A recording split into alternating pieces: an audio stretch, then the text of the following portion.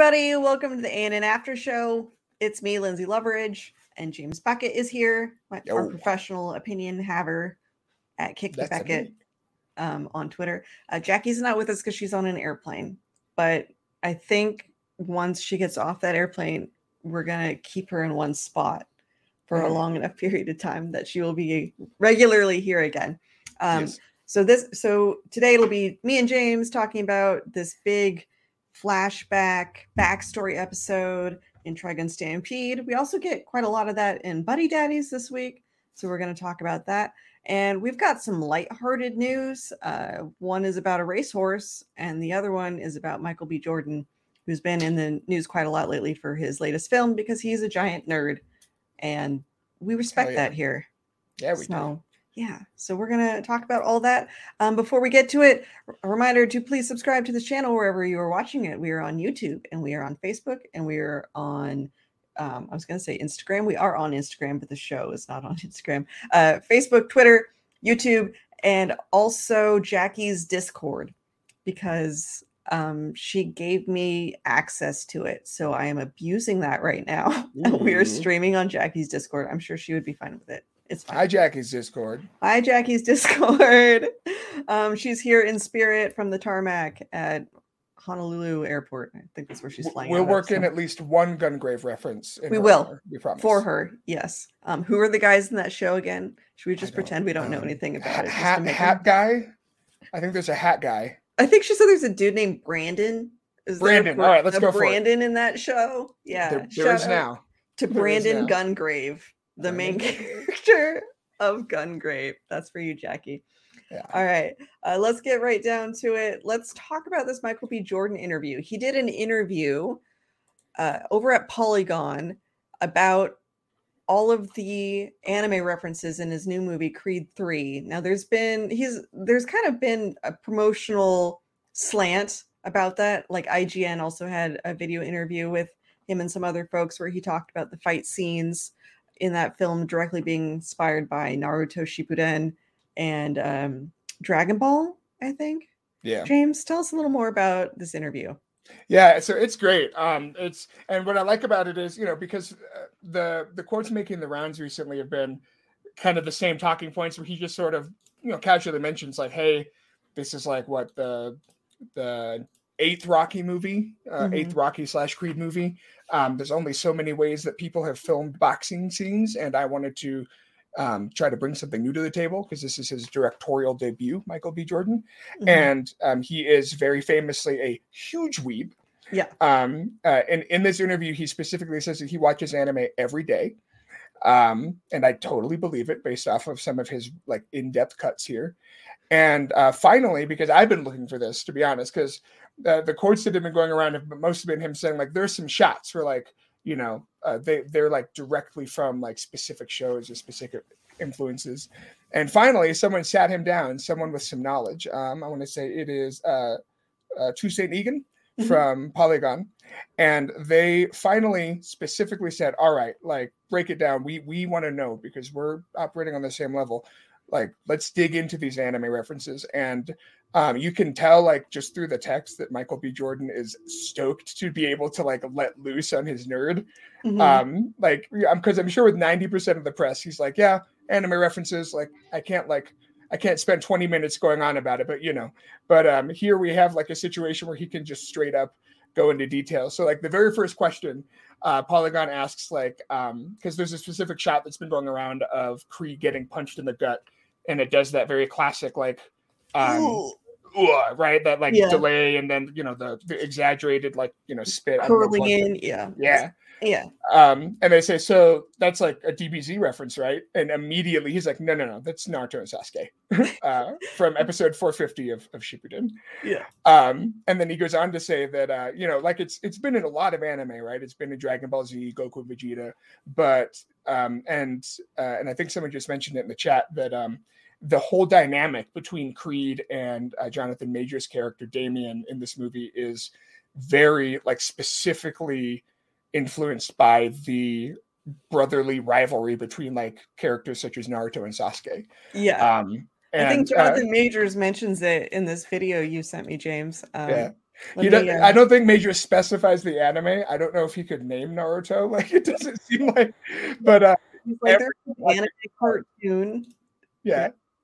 It's like, yeah, he sat me down and showed me like 3 whole episodes of this cartoon. Yeah.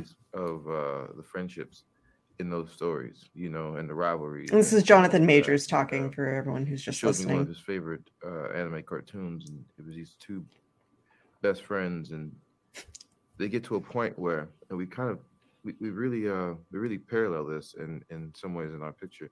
They get to a point in the fight, in their battles, where everything else seems to fall away, and there's this idea that there's the fight that's going on externally, and there's a fight that's going on internally, and there's perhaps another fight happening on top of it that is more meta, more spiritual, more mystical that's happening. And I just really like that part specifically because Jonathan Majors is so classy.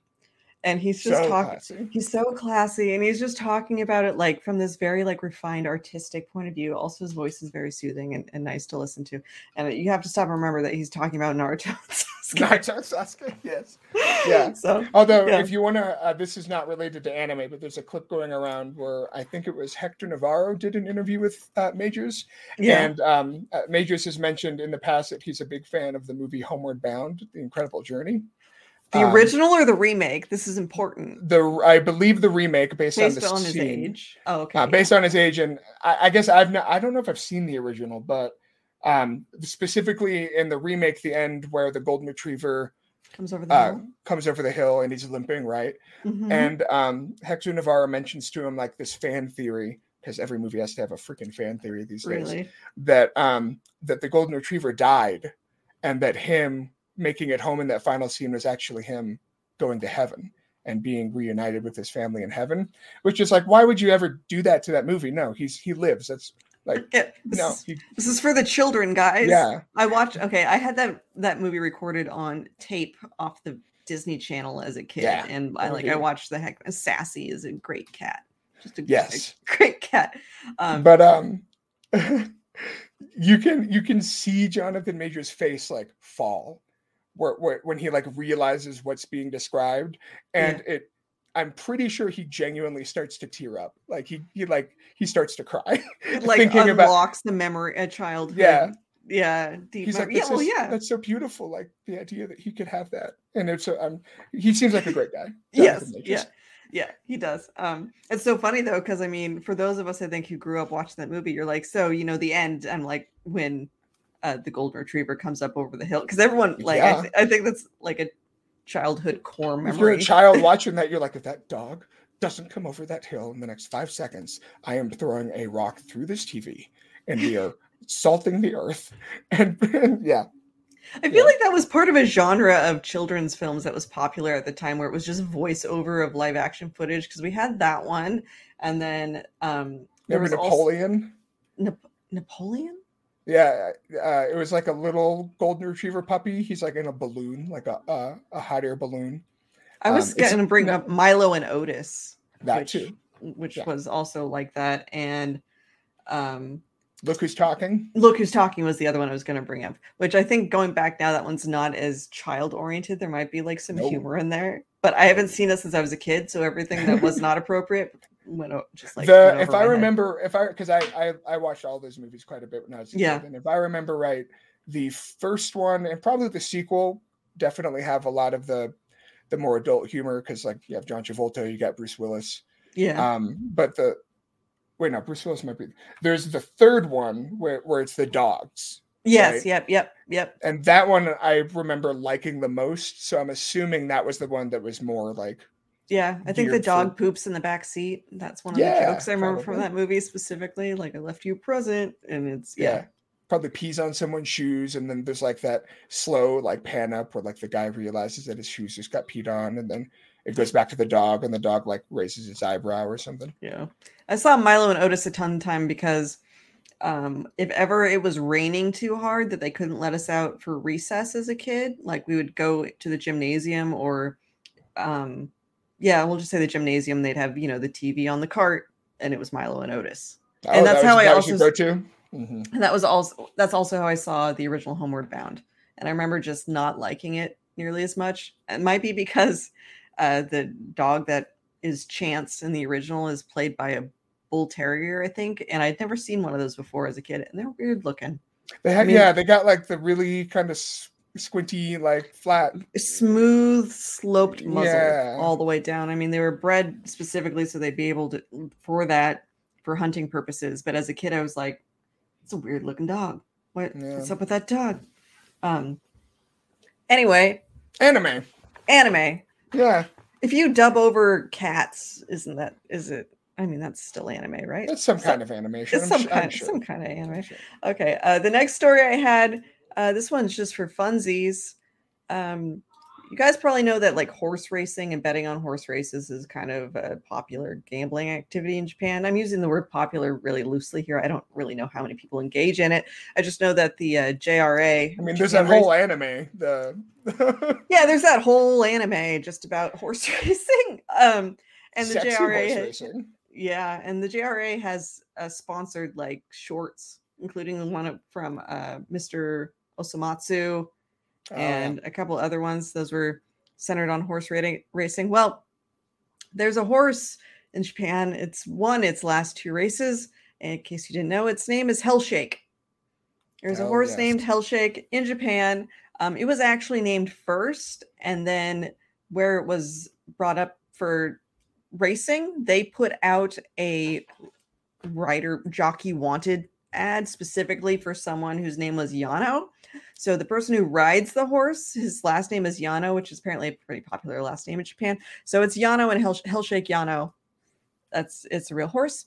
And it won its last race at Kawasaki Racecourse on Monday, and it also won its previous race on February 3rd. Damn straight. There's no real point to the story. I just want everyone to know that there is a horse named Hellshake that is winning its races in Japan with its jockey Yano. So, I mean, look, we can debate best anime of 2020, whatever year that was, 2022, all day and night. But how many of those anime actually had enough influence to create a real world jockey horse combo that won real world money? Potentially for the real world Yakuza? I don't know. Allegedly. I've never heard that the Yakuza are involved in horse racing. No, I only say that because I want to say, I can't remember where I read this, but I read that there's like some, like, someone was, they were maybe joking, but there was like this, it was either a meme or just an ongoing joke with that Uma Musume show where the Yakuza were like somehow involved in like the production or something. I can't even quite remember. But I mean, come on, we know for a fact the Yakuza are involved in Japanese horse racing. Let's be real. It's horse Pachinko, horse racing. Yeah, I mean, I can neither confirm nor deny, but would not at all be surprised if someone wants to deep dive in. Where's oh gosh, his name just left me. Who's the Tokyo Vice guy? Jake Adelstein. Can we ask him like what's going on? Yes. He would know, I feel like. Yeah. He would. So there you go. Picture on screen of Hellshake and his jockey Yano rushing towards the win. If the big screen behind them is any indication, I think they had a pretty fair lead there too. Yeah, no kidding. You know, there's a nice gap. Don't know how that ended up, but good for Hellshake. Good for them. All right. That's about it for the news this week. So those are our 2 fun stories. Now we're going to get into the sad, weird backstory of Vash the Stampede, starting with his perfect. Did you know this would be the first picture? Is that why you laughed? Our perfect boy's birthday. Look at him. Look at him. I didn't notice the red geraniums are actually in the background. Those get brought up later in the episode as why he likes the color red and that Rem liked the color red and that she grew red geraniums. But I didn't notice at the time that they're actually seen here. So this is this confirms Vash and Knives are in fact twins, not just like clones, but like twins. And Knives does not need to eat.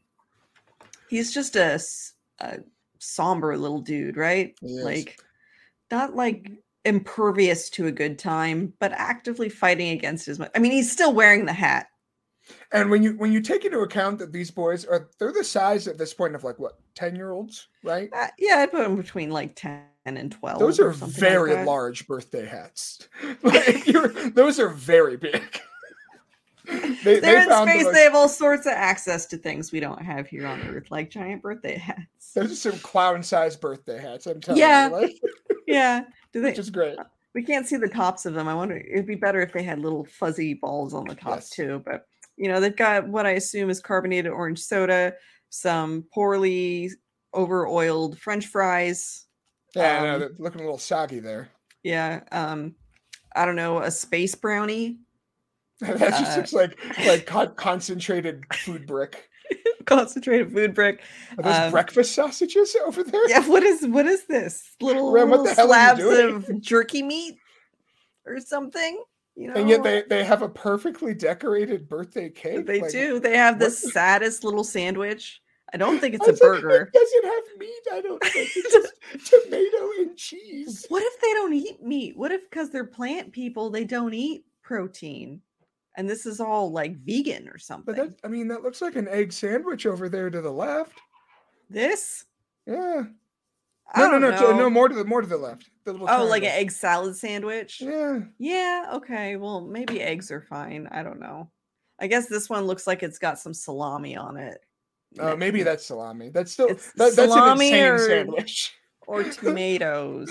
I don't know. That is a sandwich made by someone that has never seen or heard of a sandwich before, but they had to throw something together for these two not artificially grown, but these two plant boys. Yeah, these two plant boys. Everyone in the comments is coming to Rem's defense, saying that ship rations are hard to work with, and Rem did what she could, and looks like a birthday at a hotel breakfast area. Yeah, this is some continental breakfast like scoops that she just yeah. Well, hey, Vash looks happy about it. But yeah, I liked this interaction between Rem and the boys too. Like she's treating them like her own children, and I don't think they say how. There's only one candle on there. They might they say it's their first birthday. So they were they came to life starting this size. There was no infant. Or are they if Wolfwood, can go from 10 to 28 in the span of a few months. Yeah. I wouldn't be, maybe they popped out as little babies, and then within a couple weeks or something, they were walking around all preteen size. Yeah. They also point out that it's so cute. They also point out kind of what their deal is, and that they are plants, but they're independents as opposed to the other types of plants. And that means that rarely a plant gives birth. Yes. And the plant people we've seen, who Vash appears to be able to soothe psychically, and he can hear them and communicate with them. They looked bigger than the average human, even though they're humanoid. Yes. So I don't know, they could have just sort of came out of a giant spore thing and sort of been this size. But and it makes you wonder, do they look human? Do all independents resemble humans, with hair and more human, right. Did they reproduce asexually? Do they just, pop one out just kind of because? Did a human sneak into one of those tubes? And, no, James. I'm genuinely wondering why I don't think so. I'm thinking it's a kind of like that situation with that shark that reproduced asexually in an aquarium in Italy. Did you read about that? That's yes. Where they're well, I'm supposed to reproduce, but nothing here to do that with. Guess I'll just reproduce asexually all of a sudden by cloning my pop out a couple of Culkin brothers and they do. It's Macaulay and And Rory. Rory. I was gonna say Ronan. Yeah, Rory right there. Yeah, so but that's still kind of unclear. What we do get a sense of is that, at least what I think is happening, is that humanity has been cultivating a sentient plant race and using them to harvest certain things, because when we meet Brad, I just skip into Brad here. There when it we is, meet yeah. Brad, after the big crash and Vash flees, he asks Vash, like, what do you make? You know, and I forget like all the things that he lists off, but it's like, Like all sorts of chemical compounds. Things oxygen, like that. like, Oxygen. I assume power is one of them. Electricity. Electricity, which is why they're used in the plants around town, and they seem to be reliant on them for resources at this point. So I forgot where I was going with this. So Vash doesn't make anything. Vash doesn't make anything. And we don't know for a fact that what Knives makes, or if he makes nothing, you know. I think he said something. I can't remember. I wish I got a screenshot. It was hard because it was like a long conversation. Yeah. I know he mentioned that he eats, but I think he maybe Knives make knives. Maybe that's what he makes. I mean, blades or something. I mean, Vash requires food. I actually am not clear if Vash actually requires food or if he just eats it because he enjoys it.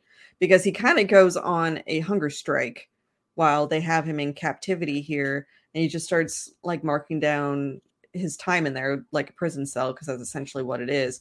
And he's refusing to eat, and he doesn't seem to get emaciated in any kind of way. So, but Knives then points out at the very beginning of the episode that he doesn't need food, like Vash does. So I'm not sure. Maybe Vash can live on less food than the average human. I'm not quite sure if he requires food. And they haven't specified where the plants come from, right? Like we don't know if they're aliens or genetic like experiments or what, right? I assume they came from space, because we do know there used to be a spacefaring age prior to what's going on like in the current time that got brought up. People in the comments are also mentioning, that mention in episode 3 about Vash can't access his gateway, which might mean he can actually produce something, but he doesn't know how, or is limiting his abilities in that way. And the gateway thing sound like, I interpret that as an alternate dimension, just based on like sci-fi terminology. Yeah. So that's what I thought. So following that line of thought, I would think the plants are extra dimensional. Okay. Yeah. So anyway, we don't get in this episode, and maybe we will in the next one. We don't really know why Knives decided to blow everything up, other than the fact that maybe he's just sociopathic or something, but like, or that he's like mad about the plants being locked up and used for power and stuff. Yeah, which, understandable to a degree. Methodology maybe not great, but reasoning could make an argument for, because it does seem like at this point in time that's been his motivation, other than torturing Vash for funsies. He's been collecting all of the plants from the humans that are using them as a resource. So people in the chat are saying they're not treated like sentient beings. Yeah, they're not treated like sentient beings, but I feel like they are. I mean, obviously Vash can communicate with them. I'm not sure exactly, like, I mean, they have eyes and a face. I don't know why they would have those things if they didn't have some degree of sentience, right? Like it's not. And like they have vitals too, because they were monitoring, and it seems like the ones that are closer to humanoid may be more powerful, because we've seen ones that just look like onions. They don't, unless maybe they're all. What if they're just all curled up and they could open? I think that's the implication, is that like they're all, they can. And I couldn't quite tell if I forget her name, Luida. Yeah. Luida? I couldn't tell if like she was surprised when the plant opened to see that there was like a humanoid thing, when she was like, oh, it's blooming. or if that was just like bad. Yeah. So I'm not sure. Right? Yeah, because she Like, says that, it seems like maybe they hadn't seen that before, and it's possible that that just looks maybe like a big old person. yeah, like maybe the opening might be. No, I don't think it's a reaction to Vash because he'd been on the ship for a while at this point, right? So that's probably Yeah. not what it is. He was on the ship for several months before, but yeah, I think it's possible maybe all of them could open, and they're just different sizes and have different, abilities as far as their resources go. But I wish the original was fresher in my mind. I don't remember ever seeing actual aliens like this in the original, but I might have just I saw some it. people saying that this was a big deviation.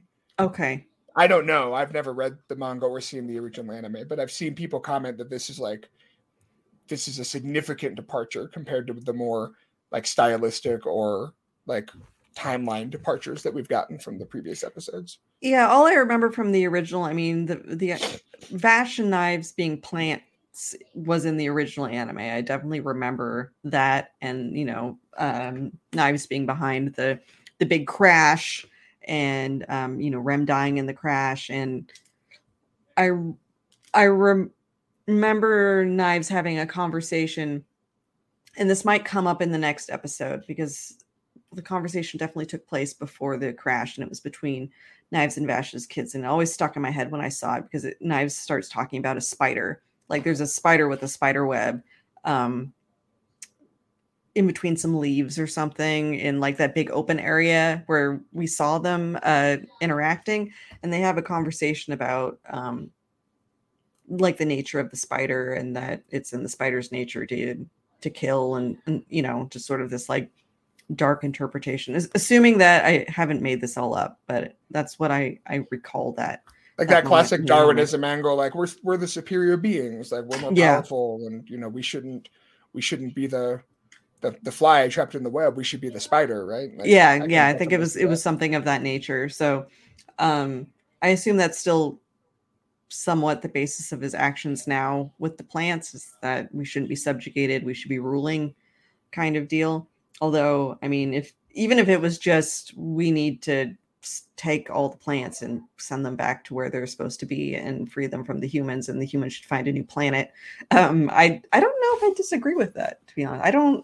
I feel bad for this plant lady in the pink goo. Yeah, like, it's not cool.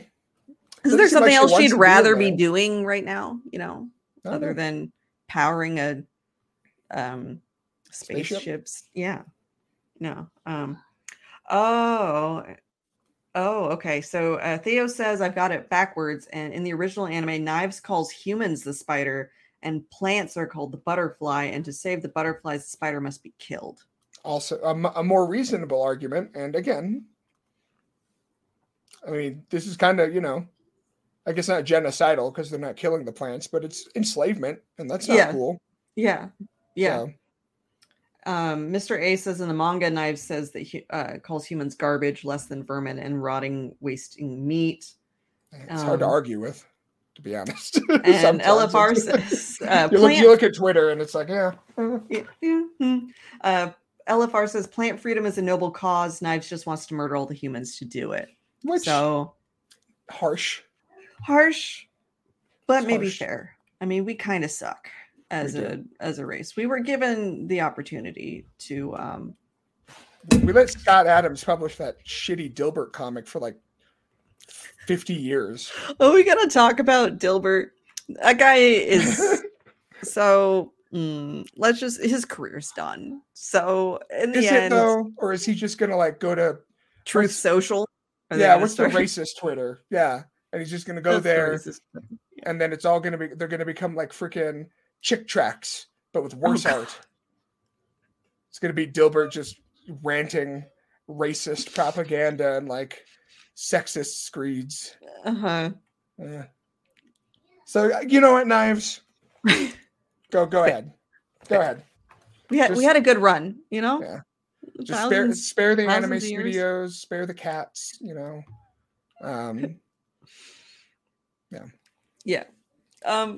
So with Vash though, here he got a little like teenaged up, but it seems like all they have him do. I want to kind of have a better idea of what he's doing. Is he just like psychically soothing these plants trapped in these industrial vats? Yeah, he's like empathizing with them. Like he can feel their pain and he can feel their sickness. Now, I guess to the point we were just discussing, it doesn't seem like they're crying out in pain and suffering usually. But yeah.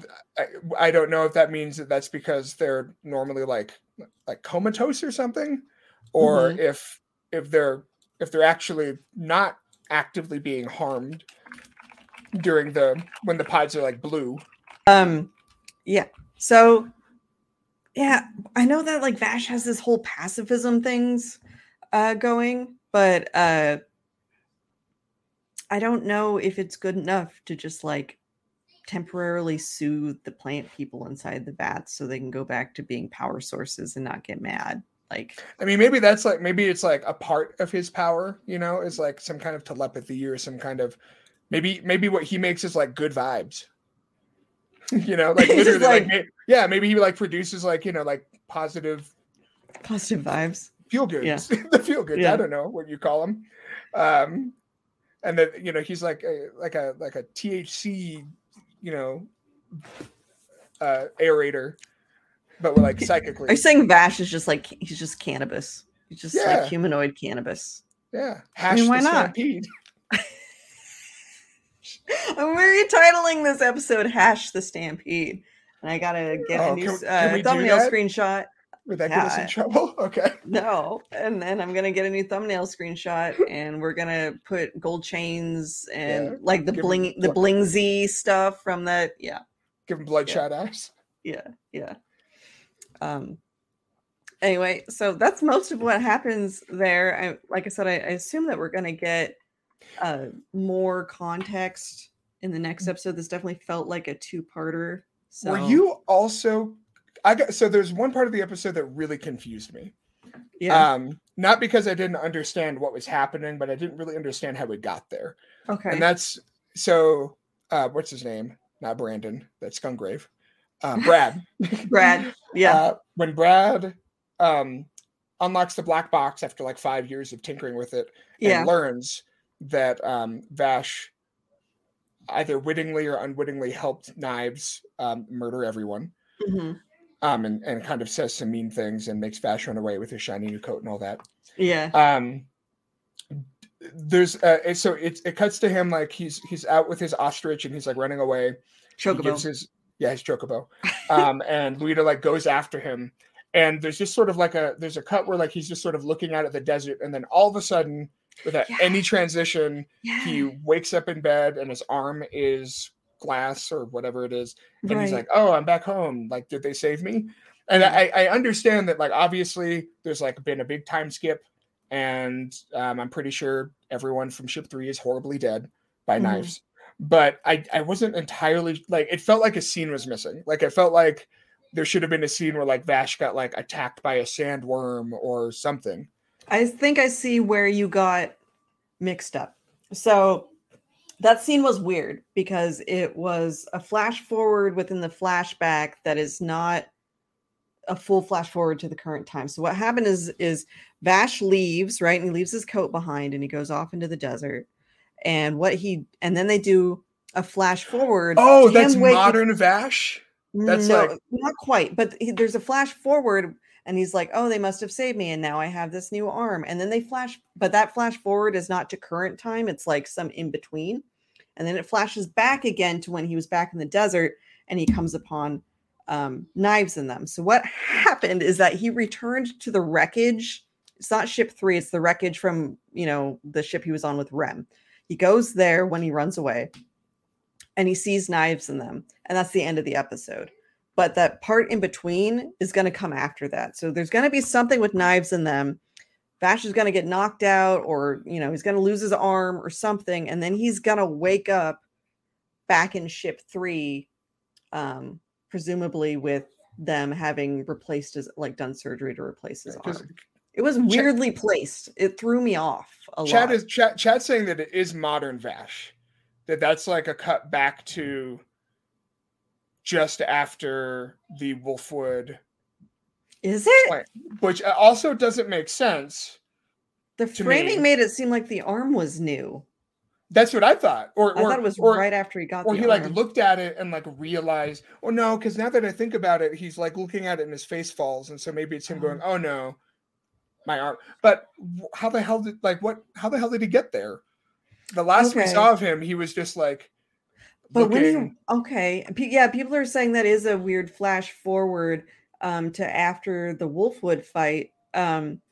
But where he wakes up at looks a lot like Ship 3, right? Yeah, and he goes into the same bridge with all the things. Okay. It was very strange. Yeah, it is very strange. There was no reason at the end of last episode for us to think that it's not like he got knocked out at the end of the last. Yeah, they said it's post-fainting. He has his black turtleneck. His arm's damaged from the railgun. Why did they flash that there and then flash back again to him going inside the wreckage and seeing knives for the first time? Because I thought that my reading up until just now was that was the first time he'd seen knives since the crash. Like that was a big reunion. But but this is just the reunion after he'd murdered everyone at was it June, May, whatever the little town was. So then when he wakes up, that's during the whole, like, they just stopped the ship from wrecking into the orphanage. Yeah. Right? Yeah. And now I'm like wanting to go back and look at screenshots from episode 7. Where did Vash end up during that? Was he thrown off the ship? No, the episode ended with him calming down the plant. And then the very last shot was Meryl going, oh my God, he's a plant. And that's it. Okay. Like right. Yeah. He's communicating with the plant, and he had that big moment and that in front of all of them. And we've also got AJ here who from the Cartoon Cypher. He reviews this series for us, and he says, I think the implication is that he's remembering all of this in Ship 3. We have no idea why he's there based on last week, though. So yeah, that's just. Oh, was there like a sound, like a thud sound when it cut to black? I guess so, because Trelawnus is saying his body hit the floor, so it's presumed that he passed out. Oh, not clear. That was not clear. So I guess we're just not supposed to know. I interpreted the timeline of that completely wrong. Me too. Yeah. So thank you, chat. Yeah. I will go into the next episode having a better idea of what happened. Yeah. No kidding. Yeah. Okay. So Buddy Daddies this week was not as cute as usual, because now this episode didn't make me cry like last week. It made me cry. So Jeez. Why did it make you cry? I want to say it was, I got a screenshot of it, of the moment that made me cry. Okay. I can't remember exactly where it was, but it was somewhere. Was it where he said near the end? Was it where he said he also has something he wants to protect? No, I saw that coming. Okay, yeah. I can't remember what it was. I'm sure it did make me cry, because I thought to myself, good Lord, how the hell is this show making me cry every week? What are you doing to me, Buddy Daddies? Yeah. Miri was a cutie pie, though. She was. Mary was a cutie. Yep. This is a Ray episode, and it's all about Ray gets called home, which in this case, home is the headquarters for the assassin organization that they work for. His dad is the boss. He's the evident heir, but he, has been miserable his entire life until he found happiness with Kazuki.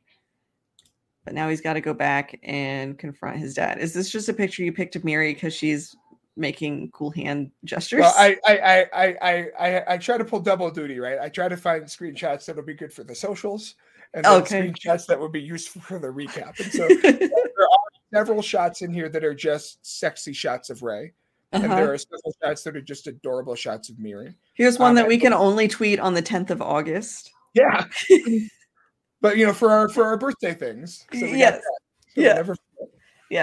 So yeah, if I didn't make it evident, whenever Ray is in his murder suit, that means he's extra hot because he's got his hair pulled back. I It's didn't. nice. Yeah, he does clean up nice. I enjoyed the conversation Miri had with Kazuki about Ray's dad in grandpa terms. Ray Papa, And- no Papa. Yeah, Ray Papa no Papa. Yeah. And also that their teacher isn't good at singing, I guess. she isn't good at singing or music. Like, she's been kind of the perfect daycare lady this entire time, and now we know that whenever it's sing-along time, it terrifies all the children. But Ray's dad is he's horrible. Yep. And obviously a patriarchal son of a bitch is what I called him in my review. Because That's accurate. that's all he cares about is lineage and continuing on the bloodline and tradition, and he doesn't allow his own son to call him dad. He has to call him boss, which is gross. Just, having Making Ray sad. Yeah, making Ray sad. Now we know why he's a little sad gamer boy. His dad never hugged him. We have no idea. I'd be a sad gamer boy if I was him. Yeah, I would too. He's better adjusted than I would expect most people in his situation. We don't know anything about his mom, to my knowledge. Here's Ray's Kaiji era from when he's just like emaciated and does not shave and is probably drinking soda out of a glass with a sippy straw. And so in the chat, LFR says that the gay subtext is strong today, and oh boy, Kazuki is the ideal wife. I think he's truly the best wife. In this anime. He is. Yeah, he's perfect house husband. He's doing arts and crafts with Miri so that they can decorate the condo for Ray's birthday. He's not even aware that it's his birthday. They also have a giant party hat. Okay, but she's 4, so that hat should be big on her. It does have, and it has the tiny little poof on top, like I asked. So,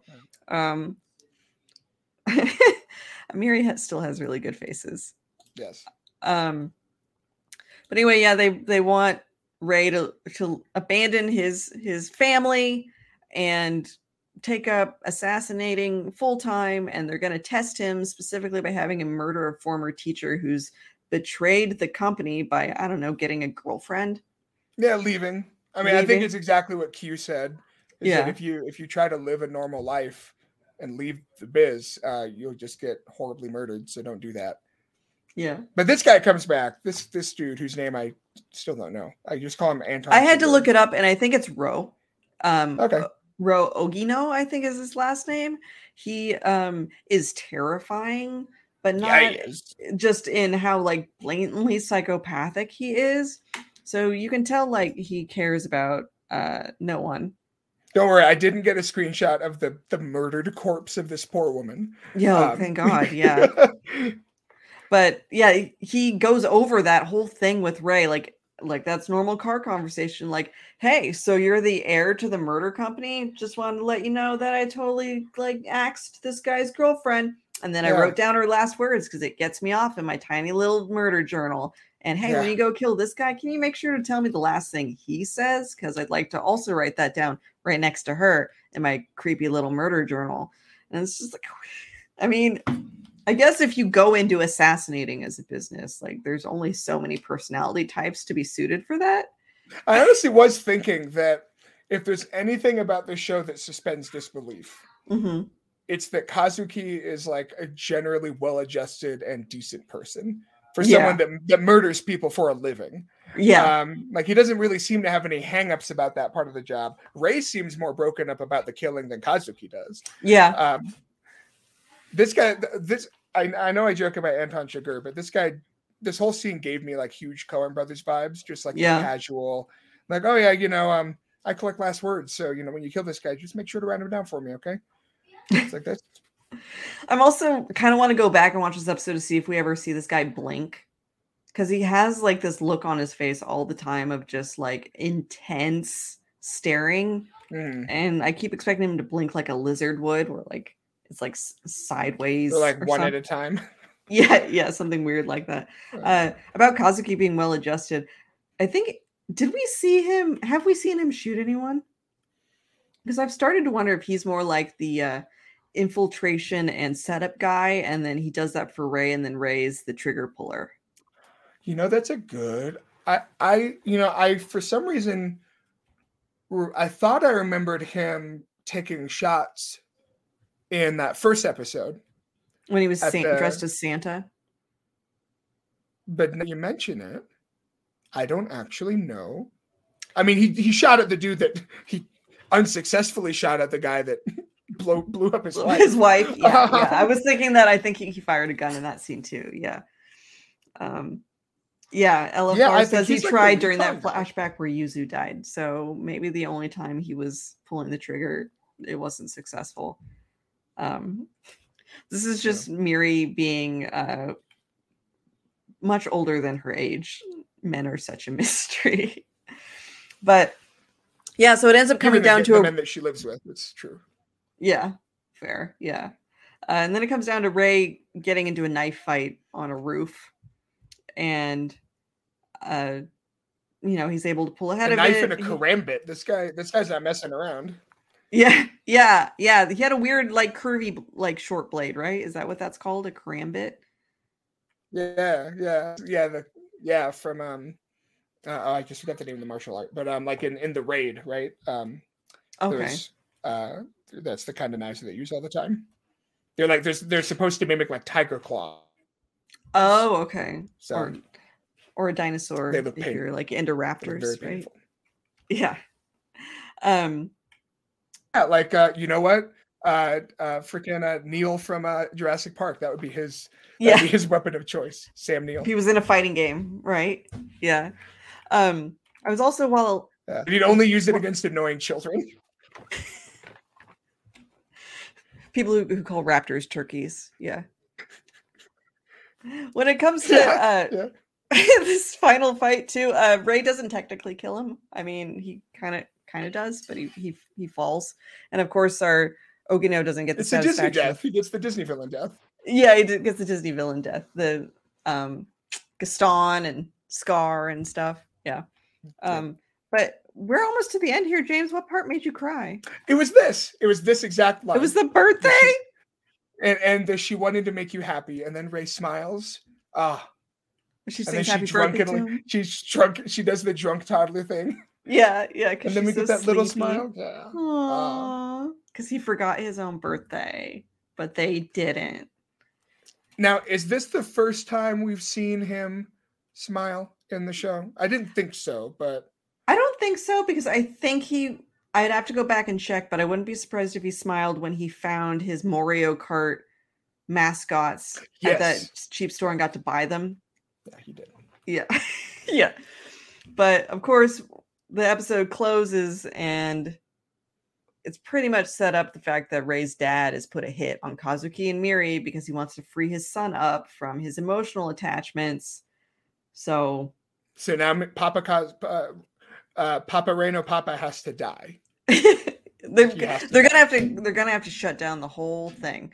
And I know that they've been setting this up, like it's gonna be a face-off with Ogino, employed by Rey's dad to kill Kazuki and Miri. Do you think Kazuki and Miri will get kidnapped, or just Miri and they'll both have to save her? Which one?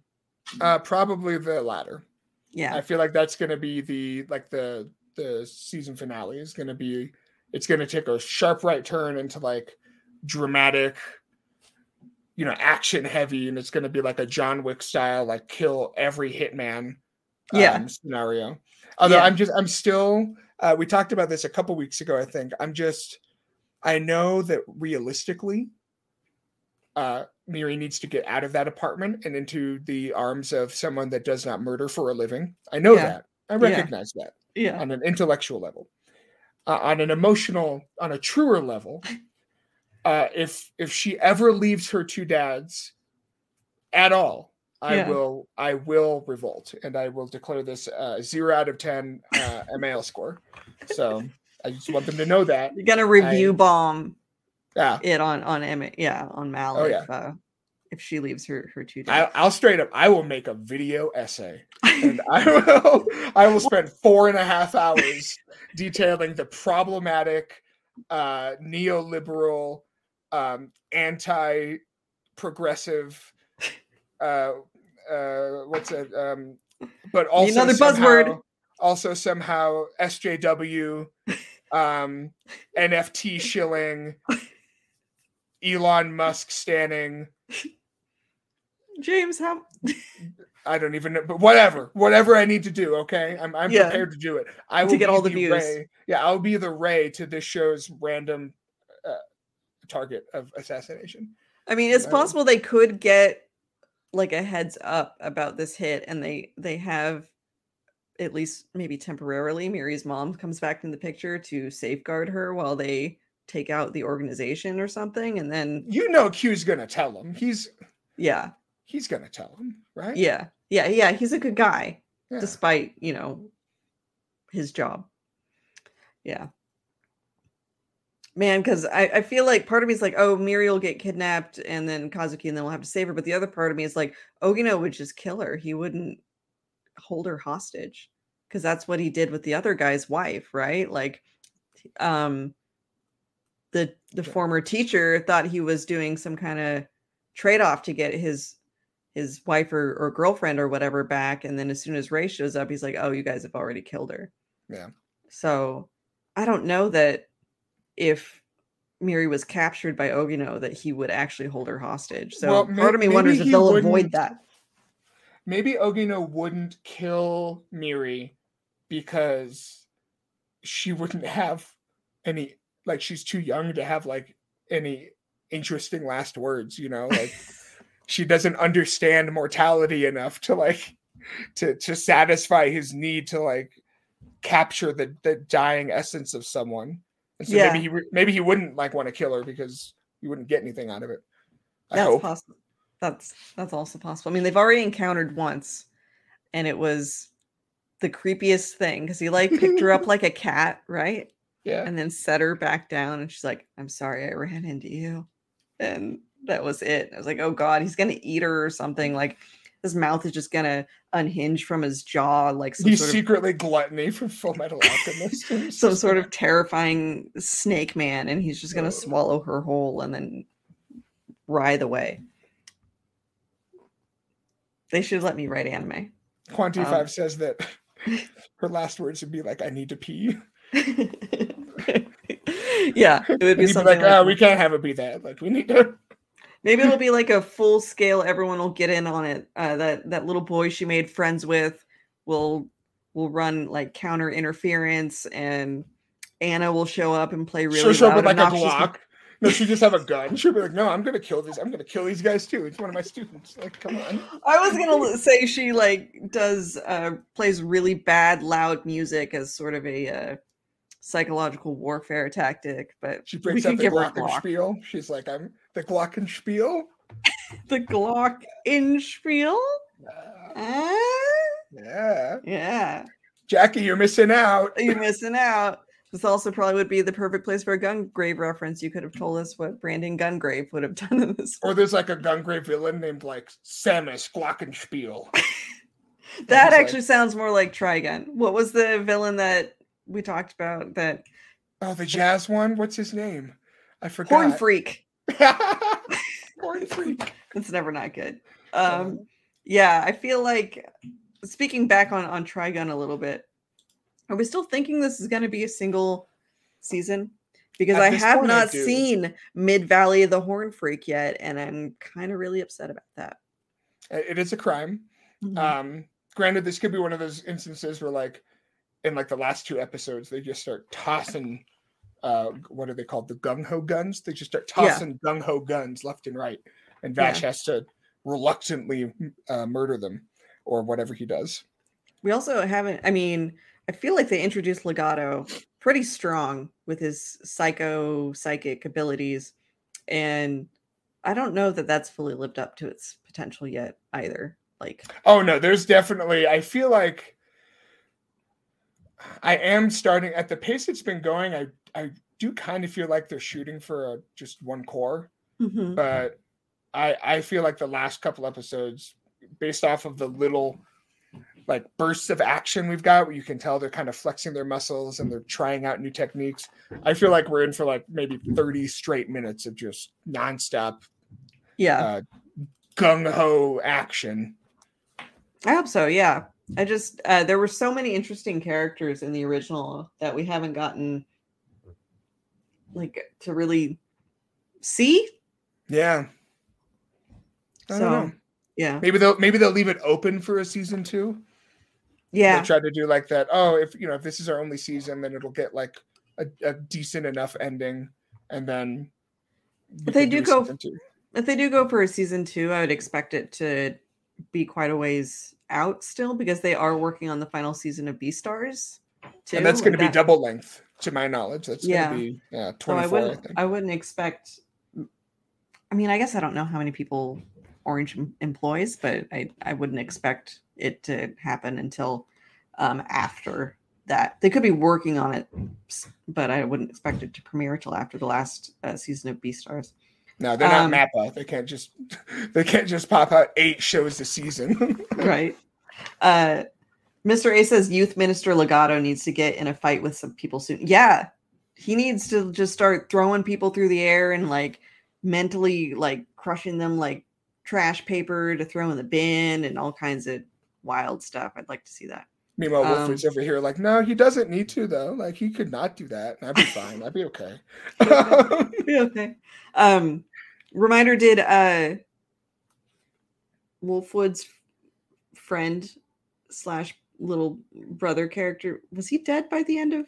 No. Legato, they went back for his body, and he was like, "Oh, he'll still be useful." So maybe he's dead, and they'll just like turn him into a hideous puppet corpse thing. I don't know. But there's so many possibilities. Yeah, he'll be around. Yeah. All right, I think that about does it for this week. Thanks for going down memory lane about Milo and Otis with me, and we checked in on Buddy Daddies and Trigun, and we're going to be closing out this season here pretty soon already. Spring looks insane. James, have you looked at the spring season at all? No, I try to pretend that the next season of anime isn't going to happen for as long as possible. Not because I don't love anime, but because, it can be a lot to dig into. But honestly, I never thought I'd say this. After this season, which has felt kind of quiet and not super exciting, I wouldn't mind a little bit of overflow. Hell's Paradise is going to premiere in April. That's going to look good. Ancient Magus Bride season 2 is premiering in April, which I'm super stoked about that. There's actually a lot of rom-coms that look halfway decent too, like Skip to My Loafer, or maybe it's just Skip and Loafer. Skip to My Loafer would be cuter though, so they should use that title. That one, the one about, I don't want to call him the school shooter. That's not nice. The Day in My Heart. Yeah, is that next season? Mm-hmm. Yeah. Okay. Yeah. There's a lot of good stuff lined up for next season, and of course, we should probably talk about Attack on Titan, the final season, part 3, part 1. Next week, because that's premiering on the 3rd of March. So that's coming right up. Yeah. How is it already March? I don't know. Okay. Do your worst, anime. Don't. Do your worst. Yeah. Don't. Mashl's next season too. So that's, the one about the buff guy going to Hogwarts. Yeah. Yeah. That looks cute. It has to be better than real Hogwarts at this point. So. Yeah. All right, everybody. Thanks for tuning in, and we'll see you again at 6 p.m. Pacific, 9 p.m. Eastern. Has it always been 9 p.m. Eastern? Yeah. Why does that sound weird? Like later than what I don't know. Anyway, 6 p.m. Pacific, 9 p.m. Eastern on Tuesdays. We'll be back, and thanks for joining us. Bye. Bye-bye.